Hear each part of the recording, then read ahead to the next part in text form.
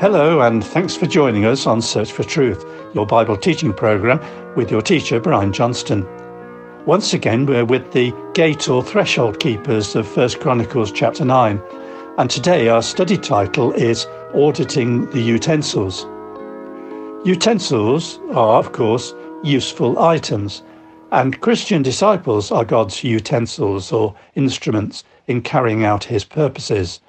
So a personal audit can be useful to assess how we measure up for being in the right condition for effective Christian service. And let's remind ourselves now, with Brian, where in the Bible we find our study of threshold keepers. Here's Brian. Well, John, as usual, we do have a lesson, a contemporary lesson to learn, and I think it's a very relevant one as we'll draw it today from our continuing series on threshold keepers.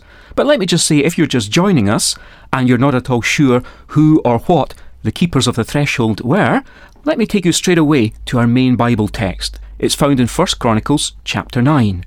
Now, the gatekeepers were Shallum and Akub and Talmon and Ahiman and their relatives. Shallum, the chief, being stationed until now at the king's gate to the east. These were the gatekeepers for the camp of the sons of Levi. Shallum, the son of Koreh, the son of Ebiasaph, the son of Korah, and his relatives of his father's house, the Korahites, were over the work of the service, keepers of the thresholds of the tent, and their fathers had been over the camp of the Lord, keepers of the entrance. Phinehas, the son of Eleazar, was ruler over them previously, and the Lord was with him.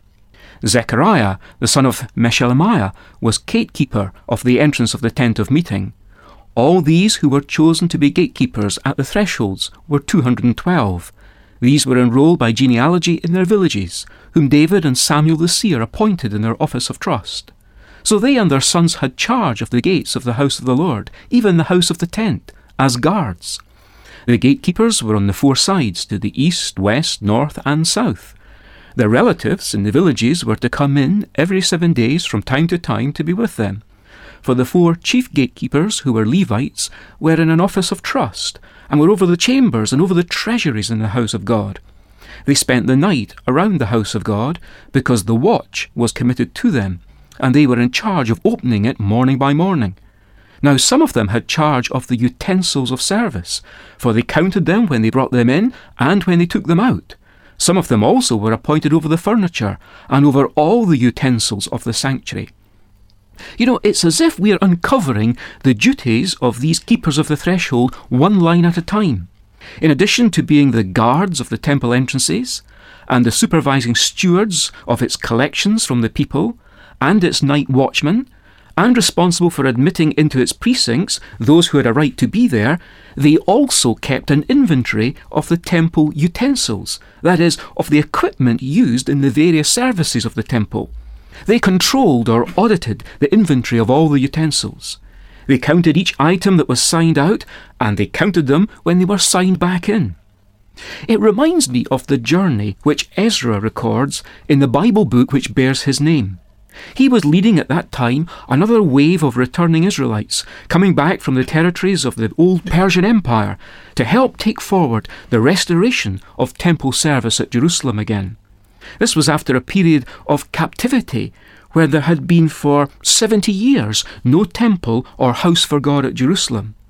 At that time, as Ezra prepared for his journey, we read of him counting out valuable donated items into the hands of trusted priests. Later, after they transported them, Ezra also counted them in at Jerusalem at the end of the journey. What was counted out was also counted in. The entire inventory was all checked. Ezra was ensuring there was nothing missing, nothing unaccounted for. There was to be no grounds for any finger of suspicion. The operation of God's house demands complete discretion and integrity. Those who function there serve the Lord God. And it was the same routinely at Jerusalem, under the controlling eyes of the keepers of the threshold. They were responsible for ensuring nothing went missing or was mislaid. In God's purpose, there's a spiritual counterpart today to the temple at Jerusalem in the time of the Old Testament. For the New Testament similarly describes faithful believers who are built up in 1 Peter chapter 2 verse 5 to be a spiritual house for God, a holy priesthood responsible for offering to God in worship worship that's acceptable to him, acceptable spiritual sacrifices of praise and glory to his name. As we see from any reading of 1 Corinthians chapter 3 and verses 16 and 17, this house also is capable of being destroyed, just as its Old Testament physical counterpart was. Corrupt teaching which departs from the biblical standard of the apostles' teaching, once led to its destruction about 1900 years ago, after the time of the apostles. So, we must carefully distinguish this New Testament temple from the church, which is Christ's body. Christ's church, which he first announced in Matthew chapter 16, cannot be destroyed, nor can it even be affected by sin. Christ's church is never once referred to in the New Testament as a temple or sanctuary. Now, although we said God's temple on earth, by contrast, can be destroyed, and indeed it was early on in the church age, yet it remains a biblical possibility that there can be once again, through human obedience, such a thing as a temple for God on earth if care is taken. Yes, care needs to be taken in the accurate handling of Scripture and the proper use of spiritual gift, exactly as care had to be taken in the days of the designated keepers of the threshold. Those men were studying who were entrusted with handling such details as the preserving of the temple inventory of equipment and accounting for its whereabouts. Without these items, there could hardly be any service for God. And as we now translate that physical picture of the Old Testament into its spiritual New Testament counterparts, we at once notice that God's service still requires equipping so that it may function according to God's specified design. Ephesians chapter 4 says, "And he gave some as apostles," that's the ascended Christ, "he gave some as apostles, and some as prophets, and some as evangelists, and some as pastors and teachers, for the equipping of the saints, for the work of service, to the building up of the body of Christ, until we all attain to the unity of the faith, and of the knowledge of the Son of God, to a mature man, to the measure of the stature which belongs to the fullness of Christ."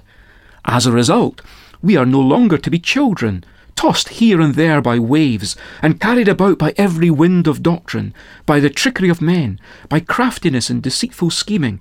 But speaking the truth in love, we are to grow up in all aspects into Him who is the head, even Christ.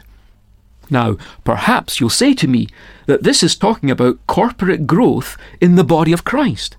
And did I not earlier make a distinction between Christ's body and God's temple today? I did, and I stand by that. We need to reread this section of Ephesians 4 more closely, perhaps. If you do that later, you should be able to see that the gifts which the ascended Christ has given to the body are designed to equip each believer for serving the Lord.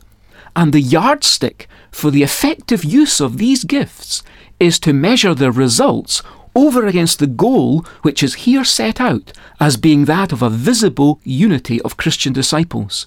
You see, God's ongoing intention in equipping us with spiritual gifts is to see materializing again today the very same unity which first occurred in the historic New Testament churches of God described in the book of Acts. Individual Christians back then were not isolated, independent, individualistic or competitive, but they were added together, built up, fitted together in a community where all believed and practiced the same apostles' teaching, which visibly united them across large geographical areas in the early fellowship of the churches of God. They were ruled by a fellowship of elders represented in every church location. As this section of Ephesians 4 plainly announces, it's vital that Christian believers talk to each other today, and talk doctrinally, and talk lovingly, if there's to be any improvement on the sad situation where we do find practically every wind of doctrine, and indeed so many believers who are all at sea doctrinally. That's not the mature picture which God calls for here. Hasn't something gone wrong with us at the human level of our equipping of each other? For we're clearly not achieving God's desire for a visible unity, a unity which expresses the underlying mystical union of the church, the body. And that's how the two things, the temple and the body, although different, that's how they're related. The only fitting testimony to the union of all believers in Christ is biblical and doctrinal unity among practicing disciples on earth, as in the early churches of God. God's plan hasn't changed, but we have to ask, how have we handled the utensils at our disposal? How have we used the gifts given to us? The Apostle Paul develops the picture in 2 Timothy chapter 3 and verse 16, when he says all Scripture is inspired by God and profitable for teaching, for reproof, for correction, for training in righteousness, so that the man of God may be adequate, equipped for every good work. The gifts must operate under the guidance and direction of the inspired Scriptures. Only this will ensure we're properly equipped. Then perhaps there's a sense that Paul takes it a little further. It's true he's already spoken, as we've seen, of gifted people equipping others. In 2 Timothy, he goes the whole way of seeing believers as actually being the vessels or utensils in God's service. This is what 2 Timothy 2 and 20 says. Now in a large house there are not only gold and silver vessels, but also vessels of wood and of earthenware, and some to honour and some to dishonour. Therefore, if anyone cleanses himself from these things, he will be a vessel for honour, sanctified, useful for the master, prepared for every good work. We may need to be more grateful than we presently realise to modern-day keepers of the threshold, as it were. In other words, those who use their gifts to so equip us for adequacy under God in our service, so that when the Master returns for the ultimate audit of the vessels of his house, he'll find us present and correct, having made a modest contribution, but one recognisably useful to him within the overall advancement of his plans in the here and now. Take my life and let it be consecrated, Lord, to Thee. Take my moments and my days, let them flow in ceaseless praise.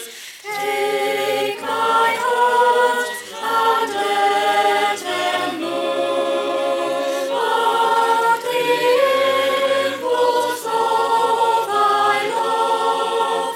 Take my feet and let them be swift and beautiful for Thee. As usual, let me remind you how you can freely receive a transcript book of all the talks in this series. Just ask for the title, Guarding the Gates. And don't forget to include your own postal address so we know where to send it, and that you can use email or the post.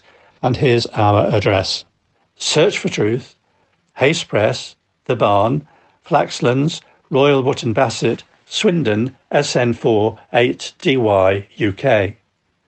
And our email address is sft@churchesofgod.info. Many thanks for your company and giving up your time.